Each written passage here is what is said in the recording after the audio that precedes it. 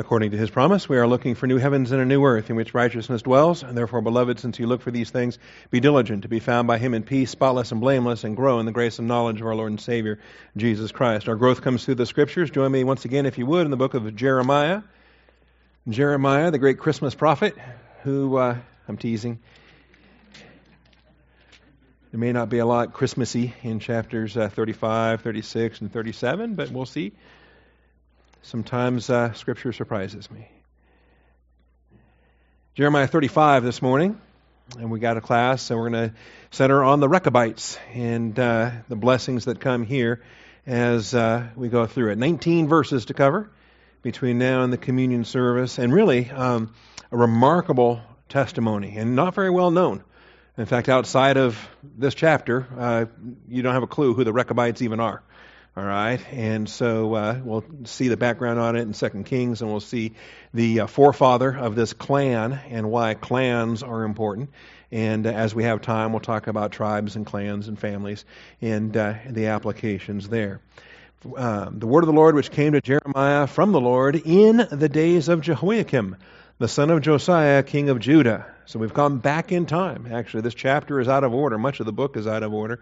But we're backing up quite a bit. In the last couple of weeks, we've been right there under siege, ready for Jerusalem to be destroyed. And in the process then, in the text of this book, we get a 2-chapter break from chapter 35 and chapter 36, whereby we have flashbacks and we have previous events that are being recorded for the purpose of teaching the doctrine contained in those events. All right? And so we want to be clear as we work our way through. Before we get started, though, let's take a moment for silent prayer, asking the Father to set aside our distractions and to humble us under the authority of His eternal truth. Shall we pray?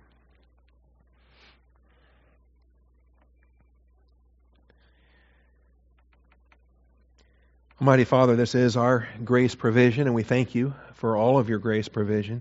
The blessings that we have to assemble together, the blessings that we have to have you open the eyes of our understanding. Thank you, Father, for the teaching ministry of God the Holy Spirit. I thank you that this truth today does not depend on how smart we are to figure these things out. It depends on how faithful you are to open our eyes and to teach us what we need to know. So, Father, open our eyes this morning, shine forth in your faithfulness, make clear to us the things that are presented here for our application, and I thank you in Jesus Christ's name. Amen. All right, we're going to destroy some traditions this morning, or not, okay? We're going to try to, and see if it works. The word of the Lord which came to Jeremiah from the Lord in the days of Jehoiakim, the son of Josiah, king of Judah, saying, Go to the house of the Rechabites, and speak to them, and bring them into the house of the Lord, into one of the chambers, and give them wine to drink. Well, that seems easy enough. Of all the things Jeremiah was ever asked to do, this is one of the simpler ones. This seems pretty easy. And so he does. He says, I took Jazaniah, the son of Jeremiah, different Jeremiah, son of Habazaniah, and his brothers, and all his sons, and the whole house of the Rechabites. Don't know how many people we're talking about, but the entire house was brought to the temple. And I brought them into the house of the Lord, into the chamber of the sons of Hanan, the son of Igdaliah, the man of God, which was near the chamber of the officials, which was above the chamber of Messiah, and the son of Shallum, the doorkeeper. All right? And all of that may mean absolutely nothing whatsoever to us, but it's good geography for the temple, and it's good to spot where these rooms are and to understand how it was laid out at that time, obviously, before it was destroyed. All right. This is Solomon's temple still, before Nebuchadnezzar destroyed it. It had a different layout when Herod rebuilt the thing. And so, he brings them all in. And in verse 5, I set before the men of the house of the Rechabites pitchers full of wine, really bowls full of wine, and cups. And I said to them, drink wine. You think, wow, this is a great party. This is going to be fun. This is cool. Yahweh himself is demanding this. But they said, we will not. See, now here's the problem. They said, we will not drink wine, for Jonadab, the son of Rechab, our father, commanded us, saying, you shall not drink wine, you or your sons, forever. So who does he think he is? What business does he have? he's just given a command, thou shalt not. Well, gives him that kind of right? See? And this is what we have to spend some time with, because he has every right within his tribe, within his clan, within his family. As he's laying down expectations, he's laying down parameters for those that descend from in his inheritance. And so this is not being rebuked. This is not the Lord destroying family traditions. This is the Lord exalting family traditions and using family traditions to make his own point as well, and to bless them for this. So, here's why we're not going to drink: because Jonadab said not to. And by the way, that was 240 years in the past. That was I'm guessing, 6 generations prior to this Jazaniah fellow that is actually speaking these words. All right. You shall not drink wine, you or your sons forever. You shall not build a house. You shall not sow seed. You shall not plant a vineyard or own one. But in tents you shall dwell all your days, that you may live many days in the land where you sojourn. And so these were the commands given by Jonadab to his clan, to his descendants. And the explanation continues: we have obeyed the voice of Jonadab, the son of Rechab, our father, in all that he commanded us, not to drink wine all our days, we, our wives, our sons, or our daughters, nor to build ourselves houses to dwell in.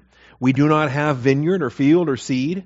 We have only dwelt in tents and have obeyed and have not done we have done according to all that Jonadab our father commanded us. Then a final note of explanation: well, why are you in the city then? What are you doing here? But when Nebuchadnezzar, king of Babylon, came up against the land, we said, come, let us go to Jerusalem before the army of the Chaldeans and before the army of the Arameans. So we have dwelt in Jerusalem. All right, so there's the first half, basically, the first half of the chapter, the first 11 verses here. And we're centering on family traditions, all right, which is a good thing to center on, because we all have them. Right? There's Bolander family traditions that are different from your family traditions, and I hope anyway, and because ours are kind of strange. And there's other family traditions that probably seem strange to people that are outside the family. So what are these about? Well, they're going to get tested. And the Lord assigns Jeremiah this task. Jeremiah is tasked with testing the Rechabites' clan traditions. And the Lord himself is saying, go on in there, tempt them. Go on in there, ask them to drink. Put wine before them and see if they drink. All right? Now, this is not a temptation for their downfall. This is not a temptation because God himself does not tempt anybody. God himself is not bringing about their downfall. It's like with permitting the temptation of Job. He knows what the outcome is going to be. He knows that they're going to stay faithful to their family traditions. And the reason why he wants this to be center stage, for Jeremiah to observe it, for it to be public here in the temple, for all the Levites to see it, for all the priests to see it, so that he can then use it as an illustration. And that's what verses 12 and following are about. Verses 12 through 19 use the Rechabites' faithfulness to highlight the Jewish unfaithfulness in their day and age. And so testing the Rechabites' clan traditions. By the way, I don't like the spelling on Rechabites. That's my peeve, my personal pet peeve. Are there any NIVs in the room? Maybe not. I mock the NIV a lot, and so probably my flock is too embarrassed to bring the NIV into the property here. But one positive thing I'll say about the NIV is they know how to spell Rechabites. And it's the only English translation, well, one of two, that I found that use a K instead of a CH. All right? And so Rekabite, Rechabite with a K, is the best spelling on Rechabites. And so I want to offer praise to the NIV translators for having the proper spelling on Rechabites. Anyway, that's who we'll deal with. I'll keep it as a CH on the slide because that's what it is in my New American Standard Bible. All right. Sequentially, if you're a type that likes to do things sequentially, then you're not going to like the chapter because it's out of order. Chapter 35 is one of Jeremiah's earliest messages. The dating on this, I think we can pinpoint with a fair degree of certainty at around 599, okay? Maybe 600, maybe 601, maybe 598, but most likely 599, plus or minus, two or three. And the infographic on this that comes in the Logos software I recommend is, don't do that. Yes. All right. Yeah, you're going to read that? Better? All right. So we back up to 600 or 599. There we go. 599 BC. Jeremiah contrasts Judah with the Rechabites. And so I think it's useful. I think it's a good setting for this. It's got to be during the reign of this king, so we can pinpoint that. But then also the other circumstances around, the other messages around, and the rebellion in particular of Jehoiakim against Babylon in 601. Of course, Daniel and those guys were carried away in 605. Anyway, this is a good point, and it's much earlier than most of what we've been looking at down here in 585, 586, where the temple itself is destroyed. All right, so it's out of order and it comes much earlier. And then, if we're going to go back to find the origin of the Rechabites, we have to go to a different chart than this one. All right, we have to go to a different timeline, one that covers the kings and the prophets in 2 Kings, and I may have a link for that as well. I don't recall. Anyway, it's one of the earliest messages here in the book. And if we're fine with that, then we can proceed. Okay? We're fine with the fact that Jeremiah put his book in place out of order. He ordered the chapters where he wanted them, and they are thematic. The themes of those chapters are important in the development of the book as he compiled them together. And we should be fine with that. Now, the tribe, clan, and house, social family structure of Israel is important. It's important in many Old Testament books. It's important, I think, throughout the Old Testament. In particular, though, this chapter serves to spotlight some of the peculiar aspects of tribes and clans and families, or houses, if you will. And I try to keep my terminology consistent so that we don't lose it in the process. The problem is, all of these are variously rendered as family in one English translation or another. And sometimes the Hebrew word for tribe gets rendered as family, or the Hebrew word for clan gets rendered for family, or the Hebrew word for house gets rendered for family.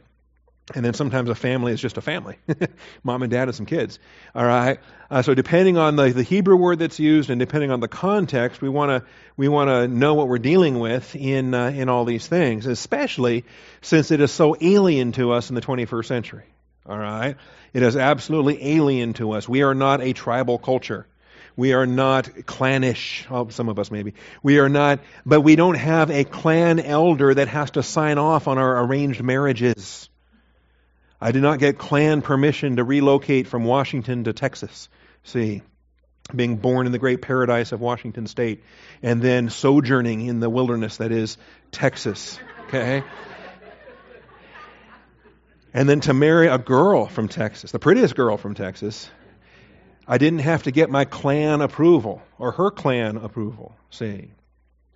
So a lot of this is alien to us in the understanding of tribes. Israel was a nation. All right? They are a people, the Lamb, or the people of the Jews, the Jewish people. That's the people. And if they have a nation, then they are a people and a nation. See, a lot of people's groups don't have nations. But Israel was a people group and a nation comprised of 12 tribes. And every one of those tribes was still a part of the people of Israel, but they were a part of a tribe. The priestly tribe of Levi, or the ruling tribe of Judah, or any of the other tribes. They don't have the labels like Levi and Judah have, okay? The tribe of Issachar, which was known for whatever. Every one of these tribes was known for something. And then within those tribes were the clans, all right? The clans, like Levi was broken down into Kohath and Merari and the sons. The sons of Levi formed the three dominant clans of Levi, and then each of those sons had sons that became clans, as far as it goes. Now, this chapter is important. I think Joshua 7 is significant for this and is useful in this regard. So let me grab Joshua chapter 7. It's a Bible story I think we're familiar with. Deuteronomy, Joshua, Judges, Ruth. Here's Joshua chapter 7. Because Achan committed a sin, and everybody's suffering for Achan's sin. They had a victory in Jericho, But Achan stole some of the plunder he was told not to take. They were all told not to take. And so in the investigation process of this, Joshua puts on his Sherlock Holmes hat and he starts to investigate. And it's helpful when you have the Lord that's guiding your drawing of lots. So Joshua rose early in the morning and brought Israel near by tribes, and the tribe of Judah was taken. And so drawing lots for the 12 tribes, and the straw that gets pulled out is the straw for Judah. And then he brought and here's the clans, bad translation, of Judah near. And he took the clan of the Zerahites. And so there's a clan, and you see it's rendered family there in the New American Standard. That's problematic. This is a clan, the descendants of this guy.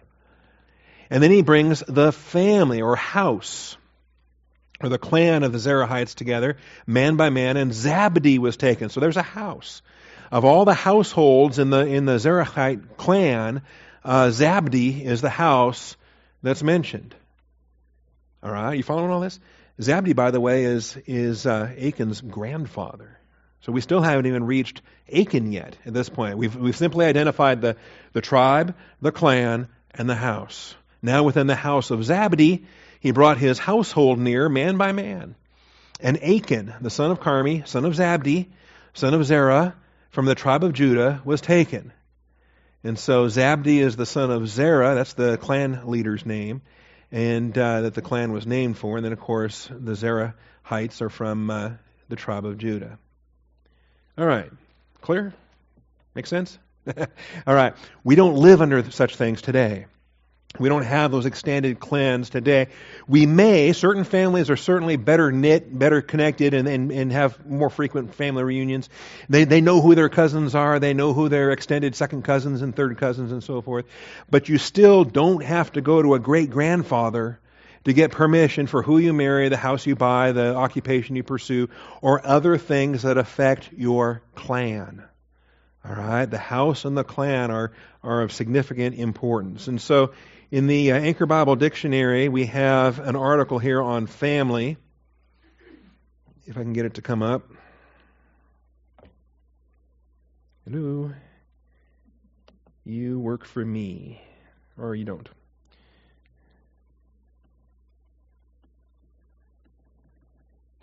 Fine.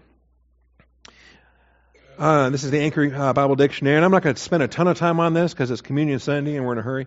But focusing on the nature of the family. Did you catch that? Focus on the family. Here's terminology. Israelite nomenclature is the clearest window into Israelite kinship structure. And the search for the guilty person responsible for Israel's defeat at Ai narrows down from tribe to clan to household, to family or household, finally to the individual Achan. And so we've got Shevet for the tribe, we've got Mishpacha for the clan, and we've got Beit Av, literally house of the father.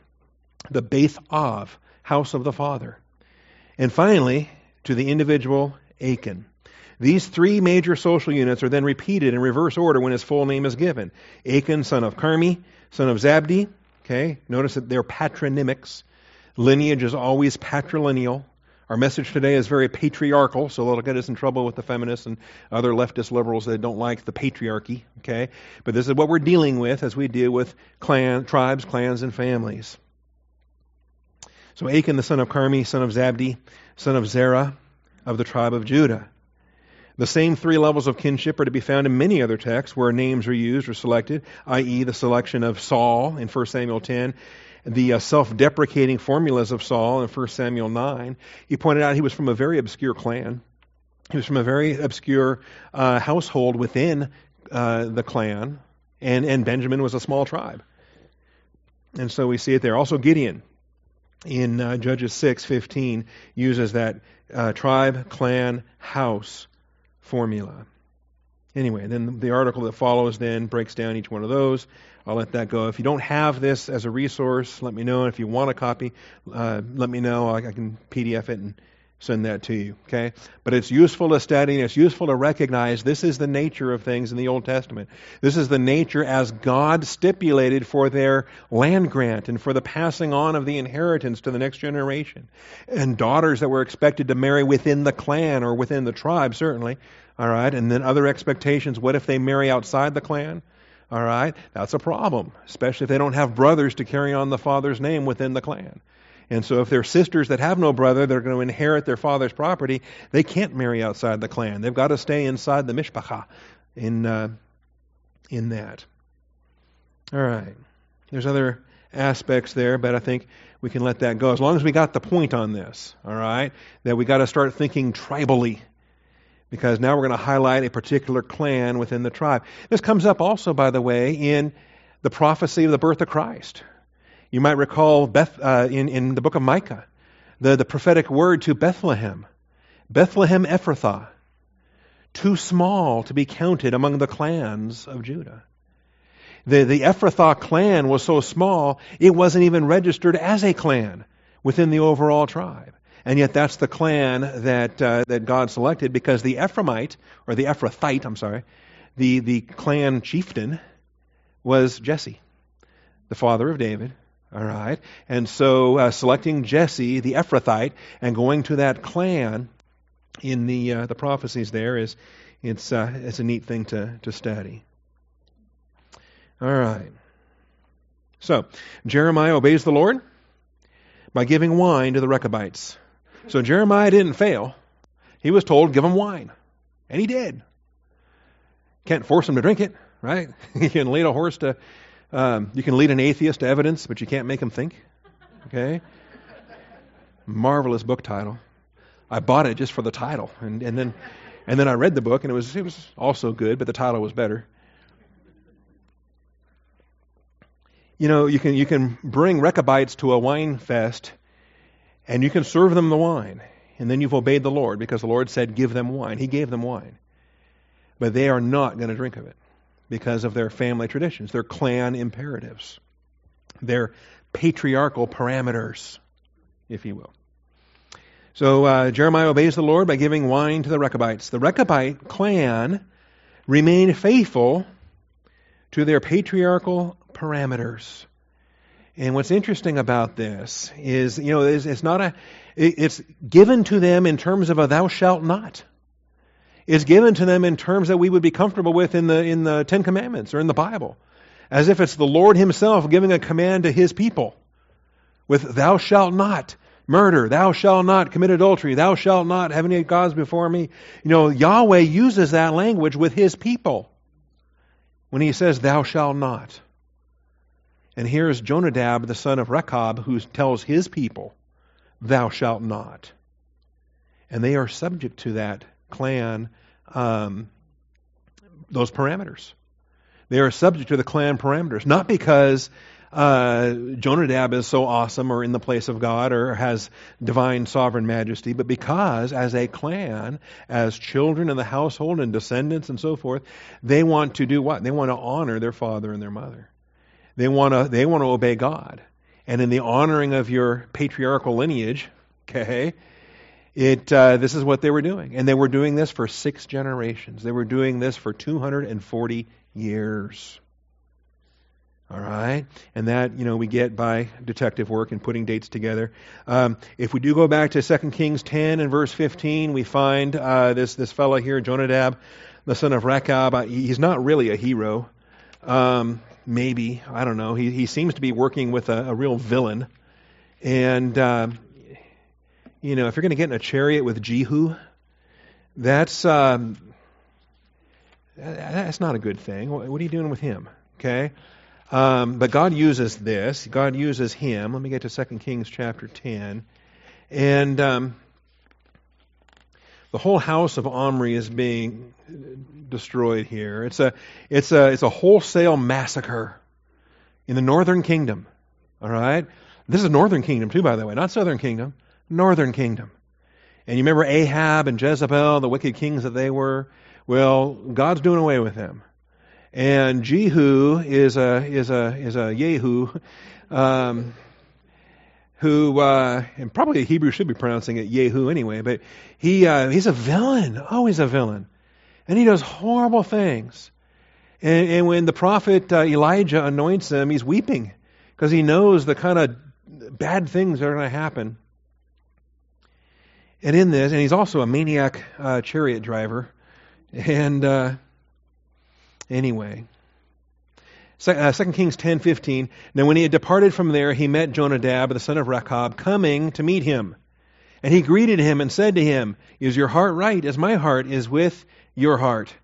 And Jehonadab answered and said, there's different spellings on Jonadab or Jehonadab, but it's the same guy. Jehonadab answered and said, "It is." And so Jehu said, "If it is, give me your hand." And he gave him his hand and took him up to him in the chariot. And he said, "Come with me and see my zeal for the Lord." So he made him ride in his chariot. By the way, Rechab means rider or charioteer. And to be a son of a charioteer, this may be more of a occupational title than anything else of the Rechabites. But they were clearly nomads, and they were clearly not living in houses, and riders and whatever else. And here he's riding in Jehu's chariot. So he comes to Samaria and killed all who remained to Ahab in Samaria. He says, "I have a massacre to partake in, and I want you to help." And Jonadab says, "Okay, I'm good with that." Jumps in the chariot, and off they go. Until he had destroyed him according to the word of the Lord, which he spoke to Elijah. And this is part of the story there. There's other legends related to the Rechabites, but I don't know, we can talk about them when we talk about some later things pertaining to this. They may not have even been Jewish. The idea they may have been a part of a nomadic group that joined in the wilderness wanderings, that were one of the clans that attached themselves to Israel during their 40 years of wandering in the wilderness. In other words, they were a branch of the Kenites or the Kenites that attached themselves to Moses and to the Jewish people during their wilderness wanderings. Now, what happens in the process here is then it becomes a rebuke.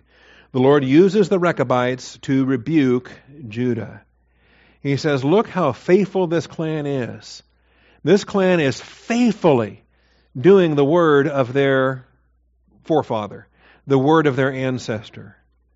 And as a rebuke to Israel, who is not doing the word of their God. And so this becomes then the rebuke in verses 12 through 17. So the word of the Lord came to Jeremiah, saying, "Thus says the Lord of hosts, the God of Israel, go and say to the men of Judah and the inhabitants of Jerusalem, will you not receive instruction by listening to my words, declares the Lord? The words of Jonadab, the son of Rechab, which he commanded his sons not to drink wine, those words are observed. So they do not drink wine to this day, for they have obeyed their father's command. But I have spoken to you again and again, yet you have not listened to me." And so many different things are being contrasted here. You have a human father versus God the Father. You've got one command that was given 6 generations ago, 240 years ago. You've got a command that was given one time by a guy that's now dead and can't even pay attention if you disobeyed him. Okay? And they're still obeying him 240 years later.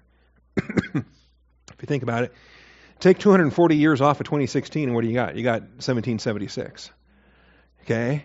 We're talking about the founding of our nation. We're talking about, the founding fathers and George Washington. And that's, by the way, that's where I got 6 generations, just counting my own family tree, back to Heinrich Bollander, who was alive in 1776. So, does my family, does my household, do we follow the imperatives that Heinrich laid down? Okay? No, we don't even know what they might have been. Okay? I know his name, I know his wife's name, and I know the years of date of birth and death. That's all I know. Pennsylvania, I know where the state they lived in. But we don't have these kind of clan structure and the kind of commands that are given or obligations to live by those commands. But they are valid. They are given in the Scripture. They are expected for children to honor their father and mother in the Lord. And so it's not that drinking's wrong. Every other tribe can drink. Every other clan can drink. All the other people in their tribe can drink, just not that clan. All right? And why not? Not because it's a sin. Yahweh didn't tell them not to drink, but their clan patriarch told them not to drink. Their clan patriarch told them not to build houses. Their clan patriarch said, you're living this nomadic lifestyle. Because the clan patriarch felt it was best, evidently, felt that it was best for their clan's spiritual life. Again, to reread the verse, verse 7, so that you may live many days in the land where you sojourn. That it was his view, it was his conviction that the tribes that were settling down and the clans that were settling down and the clans that were getting fixed in a place were getting seduced by the Canaanites around them, that they were becoming drunkards with the vineyards they were planting. And he said, you know what? My clan's not going to have that issue. My clan's not going to be seduced by the Canaanites that are living around us, because we're going to roam from place to place, and we're not going to be near those people. And he made the decision as seemed best to him for his clan. For his clan. Now, was he right in that? Was he wrong in that? Could a child come along later and say, well, forget that, I'm done with that? Well, not unless a descendant then branched out and became their own clan. So long as they remain Rechabites, so much as they remain this clan, they are subject to the patriarch. And, any other expression of that today, I guess in the modern world we say, as long as you're under my roof, you follow my rules. Maybe that's the closest we get. But in the ancient world, you could be under a different roof. You're still subject to your father and your grandfather as long as he's still alive and he's still the Rechabite. He is still the clan chief. Okay? Even in Roman law, this was a feature of Roman law as well. The paterfamilias, the sovereign of the family, had as long as he was still alive. See, my biological father is still alive. I'm not a paterfamilias in the Roman tradition. And everything I own, my wife, my children, my property, my car, everything I own, technically, belongs to my father in the Roman tradition, the paterfamilias tradition. See, not until he passes will I then in my generation become the pater familia. Anyway, so here's the rebuke. And they were faithful to their tradition. See. And this is the thing. Right or wrong, good decision, bad decision, stupid decision, whatever the case may be. Sarah was blessed when she submitted to Abraham. Now, Abraham was a knucklehead. Abraham expressed a lot of fear. But Sarah called him Lord and submitted to his decisions. And God protected her. God blessed her. God encouraged her. This is how God operates in the chain of command that he puts forth. So the Rechabites continued to obey a charge their clan was commanded by one man on one occasion long ago. One man on one occasion long ago. Back in 1776, Heinrich Bollender said, my descendants shall whatever. I wish he would have said, no descendant of mine will ever wear a necktie. Okay? And then I could, claim a clan imperative. One man on one occasion long ago. The clan itself actually is much older. I think when you look in 1 Chronicles 2:55, we see them included with the Kenites. And they go back to Moses' time. They go back to the Exodus. And they were scribes. They were blacksmiths, according to Masoretic traditions. And interesting, we even have artwork that depicts these guys, these nomads that would travel around with their bellows that they needed for their portable smithing responsibilities. Anyway, the clan itself is much older. However, at this stage of their clan history, Jonadab was the man. And Jonadab, in his day, laid down the parameters and said, thou shalt not. And he pronounced the patriarchal parameters. And from that day on, 6 generations later, 240 years later, Rechabites in Jeremiah's day are still obedient to the patriarchal parameters. All right. And that's what makes the whole thing so amazing, and when this rebuke becomes so powerful. Because the person of Jonadab, of course, is dead and buried and couldn't care less. Okay? He doesn't know what's happening on the earth, right? He is in Abraham's bosom. I assume he's a believer, maybe. He is dead. He's buried. He does not know if 6 generations later the clan is still following his precepts or not. Or if the clan has been destroyed. Clans disappear. Warfare destroys clans, okay? Although a nomadic clan has a better chance of staying out of trouble because they can move. All right? But a clan that's attached to real estate can get wiped out. We'll talk about that because at the end of this chapter, Rechabites are promised an eternal destiny. They are a clan with a promise. In addition to the 12 tribes that have tribal promises, the Rechabites are a clan with an eternal promise. All right. And again, what tribe are the Rechabite clan a part of? We don't know. And it may be that they're Kenites, they're not even Jewish, if the First Chronicles connection refers to the same Rechab. All right. Judah, on the other hand, repeatedly disobeyed and ignored God's commands. God's commands, which, by the way, were given repeatedly, consistently, numerous times, through numerous prophets on many occasions up to the present time. He's still sending them prophets. They've got Jeremiah in their day and age, still giving the command of the Lord. And Judah continues to ignore. And when you think about the numerous message versus a once and for all message, here's our contrast. This once and for all message. For the Rechabites, the word of Jonadab was a once and for all message, and they've been living it out. For Israel, they don't get a once and for all message until when?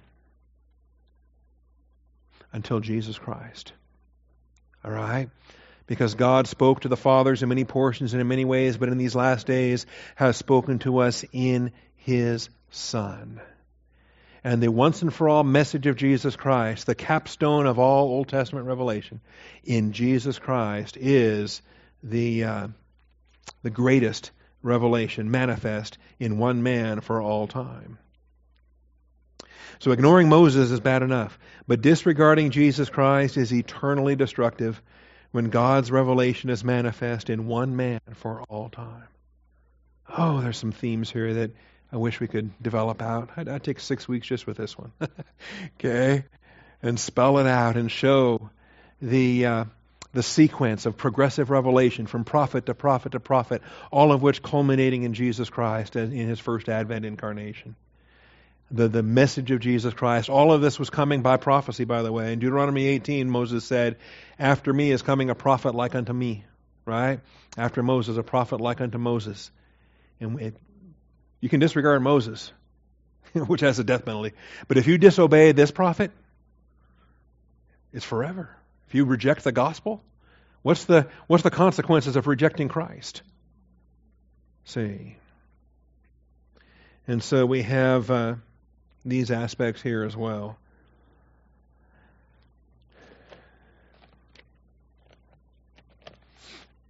Let me grab some of these. Deuteronomy 18. It's fulfilled in Jesus, by the way. It's not fulfilled in Muhammad. Okay. The Quran tries to say, yeah, Muhammad's the guy. Moses says there was a prophet coming after him. And they try to say it's Muhammad. Well, it's not. It's Jesus, and the New Testament tells us it's Jesus. Deuteronomy 18, the Lord said to me, they've spoken well, I will raise up a prophet from among their countrymen like you, and I will put my words in his mouth. He shall speak to them all that I command him. And it shall come about that whoever will not listen to my words which he shall speak in my name, I myself will require it of him. Remember, Jesus comes and He delivers the message of the Father. And if you reject that message, what's the consequence? All right. John 5, verses 45 through 47. Here's Jesus in the fulfillment of this. John chapter 5. This was brought up in the pre-trib conference this week. One of the keynote speakers addressed this. Do not think that I will accuse you before the Father. The one who accuses you is Moses. Jesus is rebuking some Pharisees here in this chapter. The one who accuses you is Moses, in whom you have set your hope. For if you believed Moses, you would believe me, for he wrote about me. But if you do not believe his writings, how will you believe my words? And we have a transition here from the Moses revelation to the living revelation of the Word of God in terms of Jesus Christ. And then Hebrews 1 and 2, I quoted it a little bit ago. God, long ago, spoke to the prophets in many portions, the fathers in many portions and in many ways. In these last days has spoken to us in His Son, through whom also He made the world. All right, back to the Rechabites. So, the word of the Lord came to me saying, will you not receive instruction? Okay. Verse 14. We didn't read these yet, did we? 14 through? No, we didn't. So the words of Jonadab, the son of Rechab, which he commanded the sons not to drink wine, they're observed. So they do not drink wine to this day, for they have obeyed their father's command. But I have spoken to you again and again, yet you have not listened to me. Also I've sent to you all my servants, the prophets, sending them again and again, saying, turn now every man from his evil way, amend your deeds, do not go after other gods to worship them. Then you would dwell in the land which I have given to you and to your forefathers, but you have not inclined your ear or listened to me. Indeed, the sons of Jonadab, the son of Rechab, have observed the command of their father, which he commanded them, but this people has not listened to me. Therefore, thus says the Lord, the God of hosts, the God of Israel, behold, I am bringing on Judah and on all the inhabitants of Jerusalem all the disaster that I have pronounced against them, because I spoke to them, but they did not listen. I have called them, but they did not answer. And so that's the contrast. And this is why they're being rebuked. Now here's the promise. Then Jeremiah said to the house of the Rechabites, thus says the Lord of hosts, the God of Israel, because you have obeyed the command of Jonadab your father, kept all his commands, and done according to all that he commanded you, therefore thus says the Lord of hosts, the God of Israel, Jonadab, the son of Rechab, shall not lack a man to stand before me always, forever. Unto the ages there will always be a descendant of Jonadab standing before the Lord. This is a blessing to the clan that Yahweh pronounces here in this message. The house of Jonadab, son of Rechab, is given an eternal promise. This is so extraordinary. I mean, who does Yahweh speak to personally? Beyond, of course, Abraham, Isaac, and Jacob, and the tribes, He does call out the house of David as the kingly house. All right. Beyond that, I think Zadok is a priest that gets spotlighted and given an eternal inheritance that's within the Levitical priesthood. And here, the house of Jonadab, the son of Rechab, which I think was a Gentile house. A Gentile house being given a place in the Lord's presence. So, what does this mean? To stand before me. You shall not lack a man to stand before me. Is that significant? I think so. Some people minimize what it means, but I think it's significant. And notice what launched all this. It's in response to temporal life obedience. It's in response to temporal life obedience. You say, well, what's the value in that? There's a lot of value in that if it has the foundation in spiritual life obedience. If you're honoring your father and mother, the first commandment with a promise, God rewards this. Temporal life obedience to the patriarchal parameters led God to God's blessing in spiritual life, eternal service. You know, in some respects, this is true in the Old Testament, true in the New Testament. If you are faithful in earthly things, if you're a manager of your household with your wife, with your children, if they're believers, if they're in the Word of God, what's the text say there? I'm talking about 1 Timothy 3 now. These are qualifications for pastors and for deacons. These are the parameters, and they're temporal life parameters. But as temporal life issues, they become indicators for a spiritual life service. And so here they are, honoring their forefather And God's going to bless them with spiritual life, eternal service. Standing before me is an expression for priestly or prophetic ministry in the personal presence of the Lord. Standing before me. It shows proximity. It shows intimacy, which was a pretty rare thing in the Old Testament. When Israel appeared before the Lord, you know what that meant? That meant they were at the base of the mountain and afraid to touch it. And only Moses could go up to the top of the mountain. But Israel was standing before me, it says in Exodus. Or the priest that goes into the Holy of Holies is standing before me. Or the angel Gabriel who says, I stand in the presence of God. This is a specific reward. And we're going to run out of time, but here we have it. It's been previously used in Jeremiah 7. It's been previously used in Jeremiah 15. We've had it twice already in this book study. Back in chapter 7 and verse 10. Standing before me. You know, if God is omnipresent, so He's everywhere, what does it mean when we say we're standing before Him? Right? I mean, because He's omnipresent, so wherever I stand, am I not standing before Him? You know? I was in the shower this morning. God was in the shower this morning. So, how does this work then?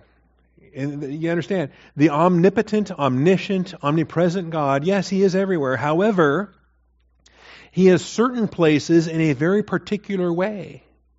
He is at certain places at certain times in a certain way. The Shekinah glory was not omnipresent. The Shekinah glory was monopresent in the Holy of Holies. When Moses approached the burning bush, God was monopresent in a very special way right there. God is monopresent inside you. The Holy Spirit indwells each one of us, right? And so there are realities to God's omnipresence that are particular and special in special places and special ways. And this includes standing before the Lord. So Jeremiah 7 and verse 10, come and stand before me in this house. See, and this is part of a rebuke here, you might recall.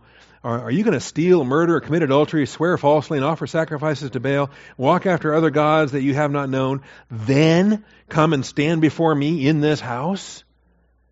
You're doing all that pagan stuff and the honky-tonks on Saturday, then you come into my church on Sunday morning? Okay? This house, which is called by my name, and you say, we are delivered, that you may do all these abominations. Has this house, which is called by my name, become a den of robbers in your sight? Behold, even I have seen it, declares the Lord. So He's omnipresent, He's everywhere, He sees everything, but in these places, He really sees it. Okay? He sees it quickly, He sees it immediately. You have His personal attention.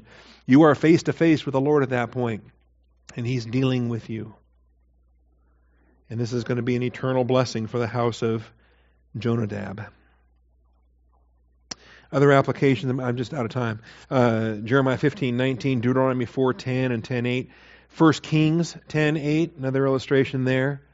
The Queen of Sheba thought it was so amazing that Solomon in all of his wisdom had these servants. These servants were privileged to stand in the presence of Solomon and just learn his wisdom every day. She was amazed that she could have packed up and go back to Sheba, but these guys get to stay here every day in the presence of Solomon and all his wisdom.